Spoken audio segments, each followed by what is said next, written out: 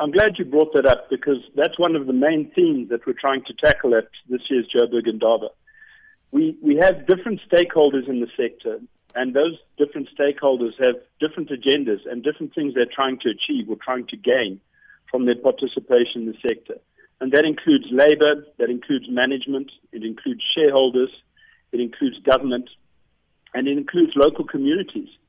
And of course, while they might have, and while we all have, different aspirations or goals, what we're trying to do at the Joburg Indaba is come together to realize that really what we all want is we want to grow the South African economy, we want to create meaningful jobs, we want to do it in a safe and sustainable manner, and as much as possible, instead of criticizing each other, let's try and work together to get to that end.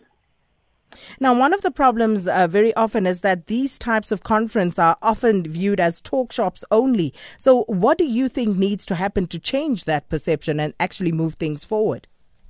Well, it's funny you say that because that is one of the downfalls of any of these conferences or forums is that everybody comes together and there's great intent on the day, but then what really happens afterwards?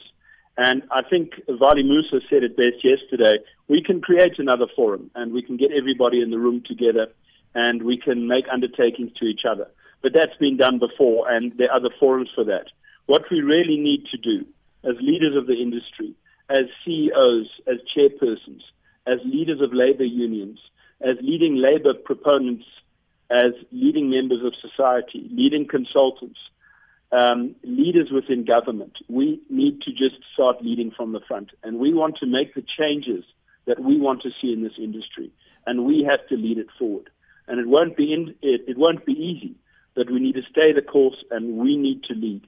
And that was a very strong message that came out yesterday. And I don't think I've ever seen the industry so well aligned and so committed to a common goal. And I do think we're going to see a difference. And just finally, Keith, what is the issue of contention with the mining charter targets?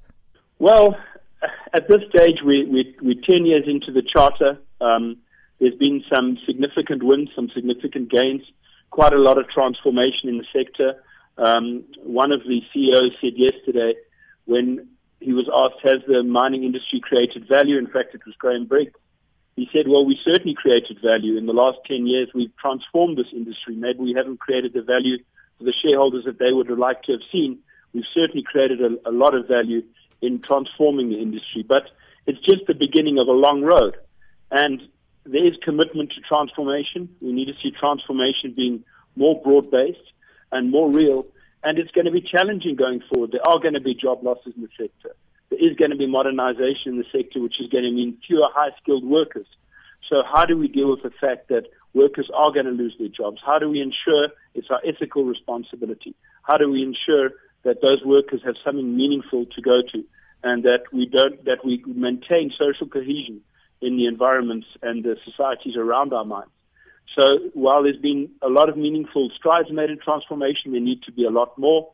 I think the industry would like to see collaboration with government and with the regulators around how we can do this and not just an imposement of regulations that we may struggle to deal with.